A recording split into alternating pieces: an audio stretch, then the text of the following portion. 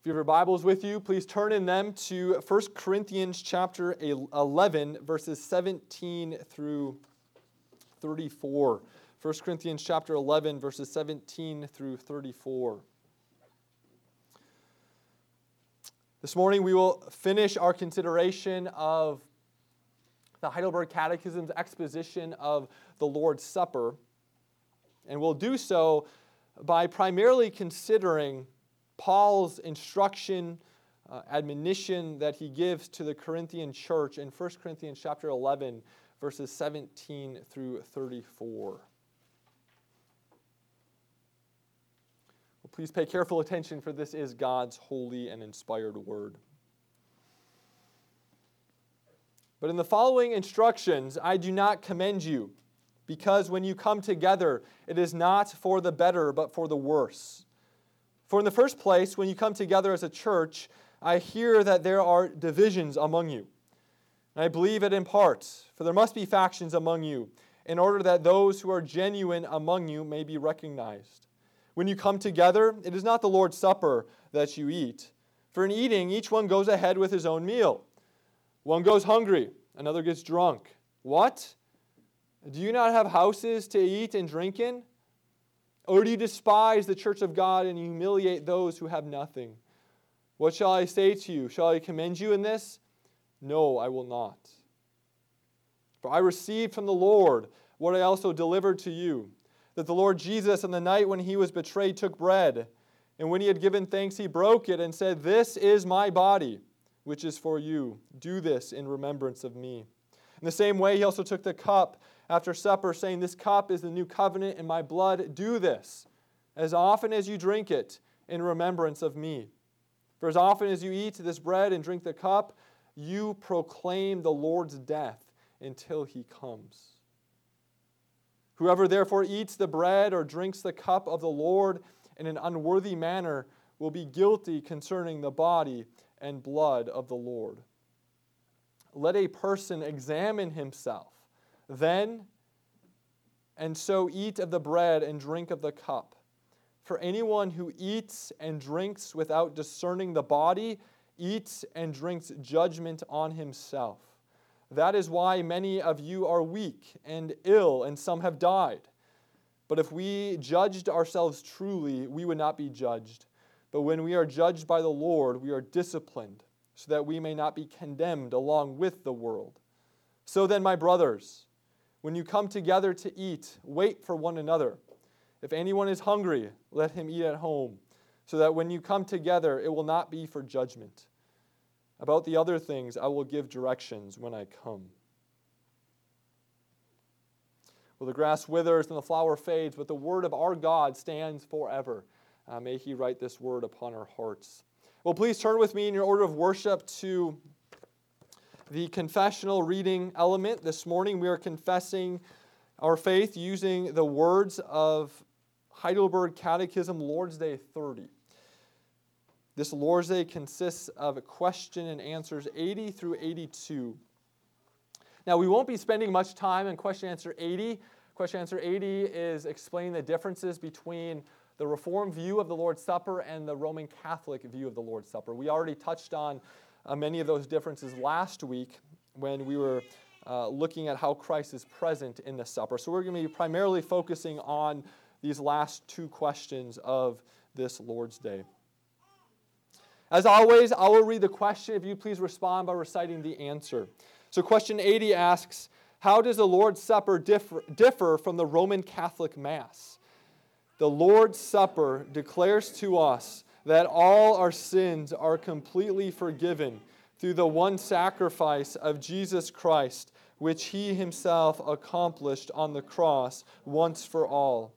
It also declares to us that the Holy Spirit grafts us into Christ, who with his true body is now in heaven at the right hand of the Father, where he wants us to worship him.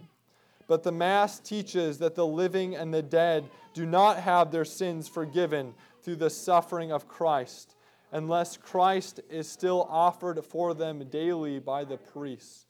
It also teaches that Christ is bodily present under the form of bread and wine, where Christ is therefore to be worshiped. Thus, the Mass is basically nothing but a denial of the one sacrifice and suffering of Jesus Christ and a condemnable idolatry. Question 81 asks, who should come to the Lord's table? Those who are displeased with themselves because of their sins, but who nevertheless trust that their sins are pardoned and that their remaining weakness is covered by the suffering and death of Christ, and who also desire more and more to strengthen their faith and to lead a better life. Hypocrites and those who are unrepentant, however, eat and drink judgment on themselves. Question 82 asks, should those be admitted to the Lord's Supper who show by what they profess and how they live that they are unbelieving and ungodly? No, that would dishonor God's covenant and bring down God's wrath upon the entire congregation. Therefore, according to the instruction of Christ and his apostles, the Christian church is duty-bound to exclude such people by the official use of the keys of the kingdom until they reform their lives. Well, boys and girls, which of the main sections of this catechism are we considering? Annalise? Grace. Very good. What is the definition of true faith? Isaiah? Good. Yes, that's the content of faith. What are the three? Noel? Knowledge, assent, trust. So those are the three marks of true faith. And then, as Isaiah said, the content of this faith is the Apostles' Creed. The creed that we recited earlier this morning. Those are those things that we need to know, assent to, and put our trust in. Now, what is the benefit that we receive when we profess this true faith? Yes? Righteousness. Whose righteousness? Christ's righteousness. Very good. And where does this faith come from?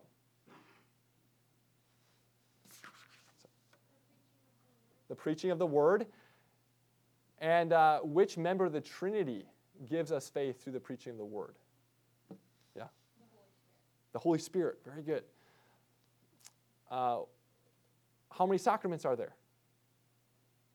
Micah? Two, yes. Yes. Baptism and the Lord's Supper. Baptism, Lord's Supper. So the last few weeks we've been looking at baptism and the Lord's Supper. And today we'll finish our consideration of the Lord's Supper. Now you'll remember that the last 2 weeks we've been thinking about what goes on in the Lord's Supper. What's happening?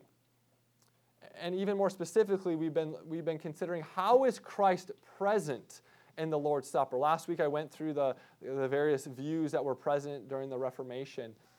And we concluded that the Catechism and Scripture's view of this subject is that Christ is not present in the bread and the wine. Rather, Christ is present in the supper. Notice the distinction. Christ is not present in the bread and the wine, but Christ is very much present in the supper, at this meal. Boys and girls, I would imagine that you ate dinner last night with your family, and I also would assume that your parents were probably there, maybe your siblings were there. Now, when you ate dinner, did your parents and siblings become the food on your plate? I don't think so. But they were still present at the meal with you when you were eating your food. Well, in the same way, when we come to the table of the Lord, Christ is not transformed into the bread and the wine, but Christ really is present when we eat ordinary bread and drink this ordinary wine. And the way in which Christ is present is by the Holy Spirit. And that's why we refer to this view of the Catechism as the spiritual view, capital S, spiritual view of the Lord's Supper, because it's the Holy Spirit who unites us who are on earth with Christ who is in heaven during this meal. Well, now the Catechism addresses a very important question. Who should come to the Lord's table? Who should partake of the Lord's table? One of the benefits of utilizing a catechism within the life of the church is that this catechism does a great job of distilling some of those main doctrines that we need to know, that we need to understand, that we need to be familiar with. And oftentimes, many problems occur within the church when we are ignorant of some of these basics of the Christian faith. And so, the Catechism is asking a very relevant and important question. Who should come to the Lord's table? And as we consider this, we'll also see implicitly an answer to the question of how should we come to the Lord's table? How do we prepare ourselves to come to this table of the Lord? And essentially, there are three views or three answers that are given to this question. There are some churches that hold to what's called an open view of communion, and this would essentially put all the responsibility upon the individual. This would be the view of your average kind of evangelical megachurch, where the supper is sort of an open banquet, and there might be some admonition by the pastor that this is for those who believe, but there's no vetting of that profession of faith. The responsibility is completely upon the individual to worthily partake. But at the end of the day, there are lots of people who, quote-unquote, believe in Jesus that we wouldn't deem to be a credible profession of faith. Roman Catholics, Eastern Orthodox, even Mormons could say that they believe in Jesus to some extent. And so the responsibility is placed solely upon the individual. Well, on the other end of the spectrum is what's called closed communion. This would be the view of the Roman Catholic Church, Eastern Orthodox churches, as well as Lutheran congregations, or the Lutheran denominations. And this would essentially say that the church has responsibility, God-given authority and responsibility to oversee and supervise the supper and the table. And these denominations would restrict the Lord's Supper to members, formal members of their denomination.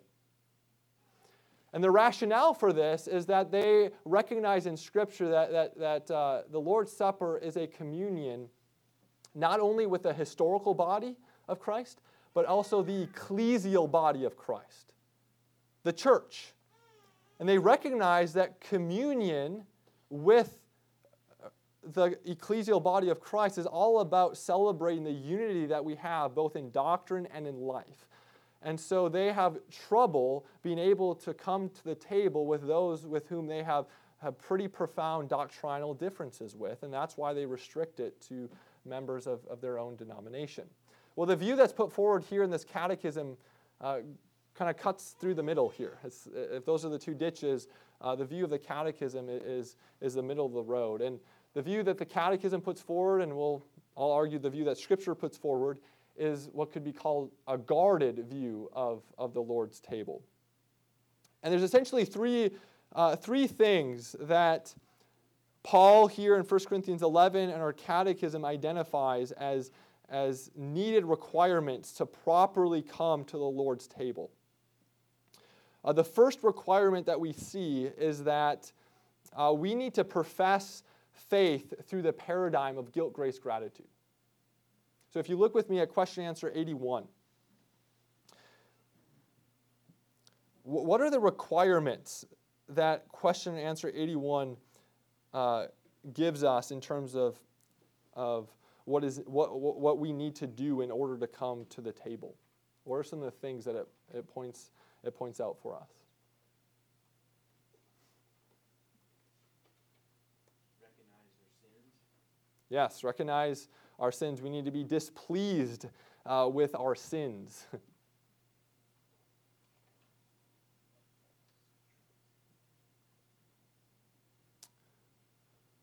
You'll notice then the second thing is we need to trust that these sins are pardoned. Trust that these sins are pardoned. And third, we need to have a desire to lead a godly life. Desire to strengthen our faith. This is guilt, grace, gratitude. Displeased with our sin. Trust that these sins are pardoned. That's the grace section. And desire to lead a godly life. That's the gratitude section. So we need to be displeased with our sin. We need to trust that these sins are pardoned. And we need to desire to lead a godly life. And so boys and girls, the three main requirements for coming to the Lord's table for making a profession of faith is a recognition of guilt, grace, gratitude. But it's not just merely being able to recite a catechism question and answer. It's feeling the conviction of sin. It's having sorrow over your sin. Notice how the catechism doesn't just say you need to know that you're a sinner. You need to feel displeased with your sin. That gets at the heart. We need to have that conviction that comes when we transgress God's law. And notice, of all the three marks of true faith, the catechism here is focusing on the trust element. That we need to trust personally that these sins are really taken away through the work of Christ. And then lastly, we need to have a desire to actually lead a godly life. Now, we won't be perfect in this life. We will continue to sin in this life. But we have to have a desire, a God-given desire to live as God calls us to live. We need to have familiarity with God's law, His 10 Commandments. And so guilt, grace, gratitude, that's what structures this profession of faith that the Catechism puts forward. And furthermore, boys and girls, when you, Lord willing, come to before the elders to profess your faith, these are the three elements that we are looking for. A recognition of one's sin, a trust in Christ, and a desire to lead a godly life. And for all of us, how do we prepare for the Lord's Supper? On Lord's Supper Sundays, how do we prepare our hearts to come in a worthy manner and eat of this bread and drink of this wine? In one sense, the service itself is our preparation. You'll notice that we partake of the Lord's Supper towards the end of the service. After we hear the reading of the law, which is meant to convict us of our sin. After we hear this declaration of pardon, which is meant to assure us that we are forgiven of our sins and are given the motivation to then obey the law of God as redeemed image bearers. After we hear the sermon, which many times includes all three of these elements of guilt, grace, and gratitude. So the service is, in one sense, the greatest preparation we can have to come to the Lord's Supper. Well, where do we see this in Scripture? Well, if you look with me at 1 Corinthians 11 verse 28, the Apostle Paul says, "Let a person examine himself, then and so eat of the bread and drink of the cup." So when Paul says, "Let a person examine himself," he's essentially saying, let him examine himself in these three areas. Do you have a holy displeasure for your sin? Do you have a hearty trust in Christ that your sins are taken away? And do you have a God-given desire to lead a godly life? This is what Paul's saying when he says, let a person examine himself. So the first element or requirement of coming to the Lord's table is a profession of faith through the paradigm of guilt, grace, gratitude. The second requirement that we see here, both in our catechism and in Scripture, is that we need to profess that the supper is God's playing field. So again, I've been using this illustration throughout our consideration of the sacraments. And what's my point when I say that the sacraments are God's playing field? God is the doer, right? We arrive at the Lord's Supper as fans, spectators, to witness God on His playing field, assuring us and strengthening our faith. And so if you look with me at question answer 81, the Catechism says that a worthy partaker needs to desire to strengthen one's faith at the table.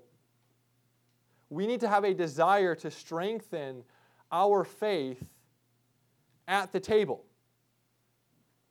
which is essentially a recognition that the Lord's Supper is a means of grace. The Lord's Supper is God's playing field. It's not our service to God, it's God's service to us, and therefore we are to desire God's grace in this meal and in this moment. Now, we don't, of course, require the passing of a theology exam, and one doesn't need to know all the ins and outs of the Lord's Supper, but at bottom, what's required here is that we need to recognize that this meal is a holy meal. There's something categorically different when we celebrate the Lord's Supper on Sundays during a stated service than Sunday lunch at home, than Monday night dinner. One's a holy meal where Christ promises to be present. One's a common meal where we don't have a special promise that Christ will be present. That's really what we need to recognize. And boys and girls, you need to recognize that this is a holy meal. It's in a league of its own. When we celebrate the Lord's Supper on Sundays, this meal is categorically different than any other meal you will have during the week. This is a holy meal where Christ promises to be present by the power of the Holy Spirit. In fact, this is what the Corinthian church was struggling with in context. They were treating this holy meal as a common meal. They were treating this meal as just an ordinary Tuesday night Greco-Roman feast. The rich had a seat at the table, and the poor were relegated to the atrium or the corridors and only had scraps from the table. There would have been really no difference between what the Corinthians were doing as they celebrated the Lord's Supper and what pagans did on a Tuesday night as they feasted. They were treating this holy meal as a common meal. They didn't recognize that this is a meal in a league of its own. And so we need to recognize that the Lord's Supper is a means of grace, that the Lord's Supper is God's playing field to strengthen our faith. Now again, where do we see that here in Scripture? Well, we see that in verse 29 of 1 Corinthians 11. So if you look with me at 1 Corinthians 11, verse 29, Paul continues after he says we are to examine ourselves. He says, "For anyone who eats and drinks without discerning the body eats and drinks judgment on himself." So we are called to discern the body. And what body is Paul referring to? Well, if you look just 2 verses earlier in verse 27, Paul there refers to the body and blood of Jesus, which is a reference to his humanity. And so in verse 29, when Paul says discern the body, his primary meaning is we need to discern Christ's presence in the supper. We need to discern that the supper is a holy meal that's given to us to strengthen our faith. So the second main requirement for worthily partaking in the Lord's Supper is a recognition that the supper is God's playing field. We need to discern the body. This is a holy meal. It's a holy feast. Well, the third requirement that we see both in this Lord's Day as well as in Scripture is that we need to be admitted to the supper by elders of a local church. Now, this is the more controversial issue in some regards, but we see this implicitly taught in question answer 82. Notice how it asks, can those also be admitted who show themselves by what they profess or how they live, that they are unbelieving and ungodly? And the answer goes on to say that no, the Christian church, through her office bearers, elders, pastors, are duty-bound to exclude such people through official use of the keys of the kingdom. So this implies and teaches that elders are given authority, consistories are given authority to admit some and exclude others. Meaning, elders have the authority to supervise and oversee the Lord's table. Now, where do we see this in Scripture? Well, in 1 Corinthians chapter 4, 1 Corinthians chapter 4, verses 1 and 2, listen to what the Apostle Paul says. He says, "This is how one should regard us, as servants of Christ and stewards of the mysteries of God. Moreover, it is required of stewards that they be found faithful." So Paul is saying that he as an apostle, and by extension, ordinary pastors and elders, are stewards. Stewards. Now, stewards in the Greco-Roman world were employed by owners of estates to manage the owner's wealth, property, servants, slaves. They had a great responsibility. And Paul here is saying that he is an apostle, and ordinary pastors and elders are stewards in the church of God. And notice specifically what they are stewarding. They are stewarding the mysteries of God. Listen to how what John Calvin says as he comments on these two verses. He says, "It is an honorable distinction that Paul confirms upon the gospel when he terms its contents the mysteries of God." So Calvin in terms this phrase, mysteries of God, is a reference to the gospel, the word. But as the sacraments are connected with these mysteries as appendages, it follows that those who have the charge of administering the word are the authorized stewards of them also. So the mysteries of God refer not only to the verbal gospel, but also the visible gospel. The mysteries of God refer to the word and the sacraments, and thus Paul is saying that he, as an apostle, and by extension, elders and pastors, are stewards of the word and the sacraments. God has placed them over the Lord's table in order to supervise and oversee its administration. How do they steward this table? Well, elders' consistories are to ensure as much as possible that those who come have professed their faith through this paradigm of guilt, grace, gratitude, and acknowledge that this meal is a holy meal. And this is what we see going on in 1 Corinthians 11. So if you look with me at 1 Corinthians 11, verses 18 through 19. Paul says, "For in the first place, when you come together as a church, I hear that there are divisions among you. And I believe it in part, for there must be factions among you, in order that those who are genuine among you may be recognized." So Paul is speaking about these divisions that are going on in the church, but he's saying that one of the results is that the genuine are coming to the surface. And this word for genuine that Paul uses literally refers to being genuine on the basis of testing or being approved by a test. So the question that comes to mind, well, who's doing the approving? Who's doing the testing? Well, the elders of the Corinthian church are doing the approving and doing the testing.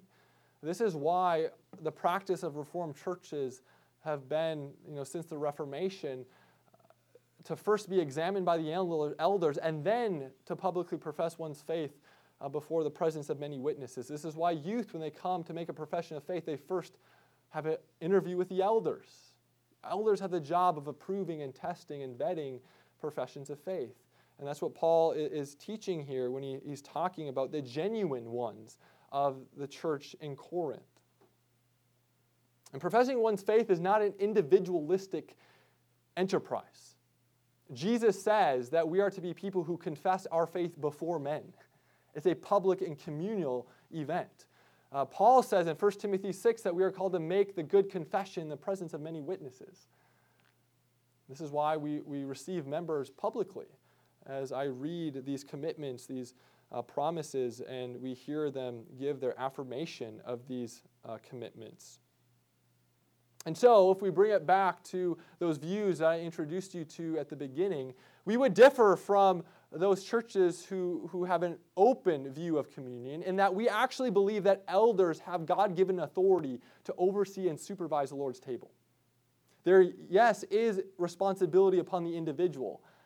Consistories can't read hearts, nor should we try to read hearts. And so there's always responsibility upon the individual to come in a worthy manner, but we have to realize that God has employed stewards in His church to oversee the Word and the sacraments. And we would differ from those churches who have a closed view of communion, because we recognize that this table is not just for members of our denomination. It's for all those who profess faith through this paradigm of guilt, grace, gratitude, all those who acknowledge that this meal is a holy meal, and it's all those who've been admitted to this supper by a local church through church membership. And that's why we welcome visitors to come to this table, even visitors who aren't from URC congregations, who are from other true churches, not even necessarily Reformed churches. If they've publicly professed their faith and have been admitted by other elders of a local church, via church membership. And so we see this really is what we mean when we talk about guarded communion.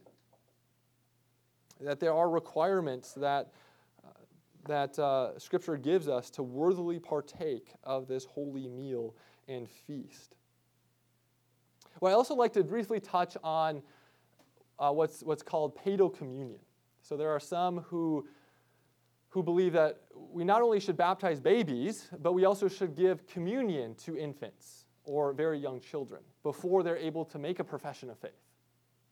And usually, paedocommunion interpreters will say that, just as when we read in Acts of this paradigm of repentance preceding baptism, we recognize that that's not a universal rule. That only applies to pagan adults who are converting to Christianity.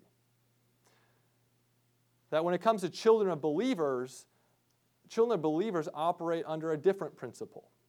They should be baptized before they repent because of their inclusion in the covenant community through the faith of their parents.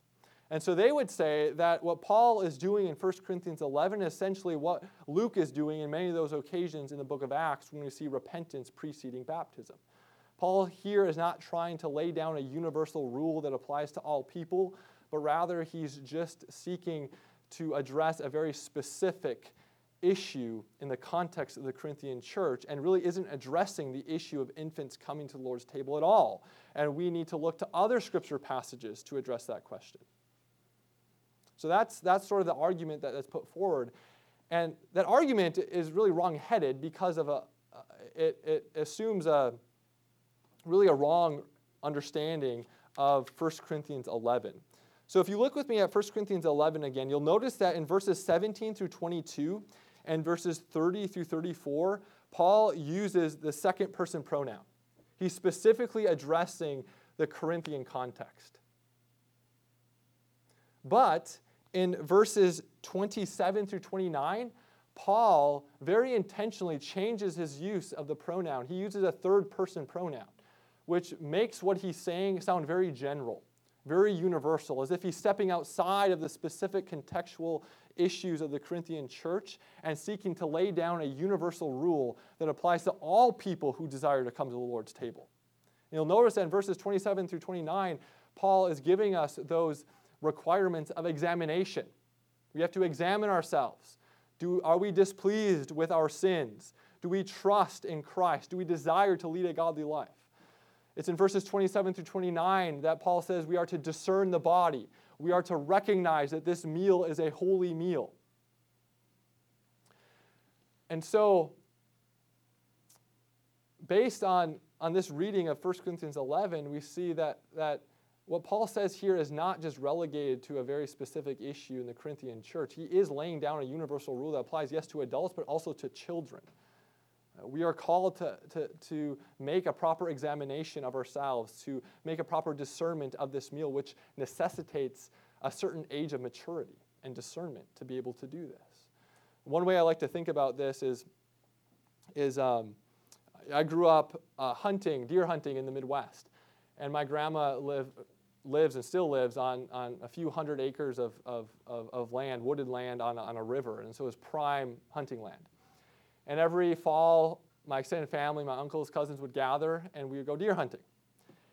And I'd participate in this hunting party for many years before I was old enough to carry a gun, before I was old enough to pass hunter safety. And I would go out to the stand with my dad. He'd show me how to load the gun, how to put on the safety. I would help him when he shot the deer. I would help him gut out the deer. I would help my cousins, my uncles, cut up the deer when we were done hunting. I participated in the hunting party. I didn't feel like I was, a second-class participant because I wasn't old enough. I was a part of things. I was out there with my dad. I was helping, cutting up the meat and gutting out the deer. But then, once I was old enough and I passed hunter safety, I had a gun. I was able to go out to the stand by myself and hunt by myself. It was a great privilege, but also a great responsibility, but it required a certain level of maturity. Well, that's sort of how we should think of children in the Lord's Supper.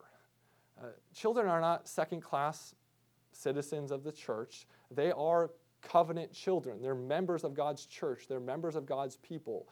They're baptized because of that. However, we as a church are called to catechize them and instruct them in the faith, and particularly in the requirements that are needed to come to the table in a worthy manner. And when they make profession of faith, when they're at a certain level of discernment and maturity, then we welcome them through profession of faith to the table, and that's a wonderful moment of them coming fully into the life of this church. And so next week we will consider a little bit more about what the catechism means when it refers to the keys of the kingdom. Again, that's part of the reason why we believe that elders have the authority to oversee and supervise this table, is because Christ gave them the keys of the kingdom, which open and close this kingdom through the law and the gospel. So let us pray.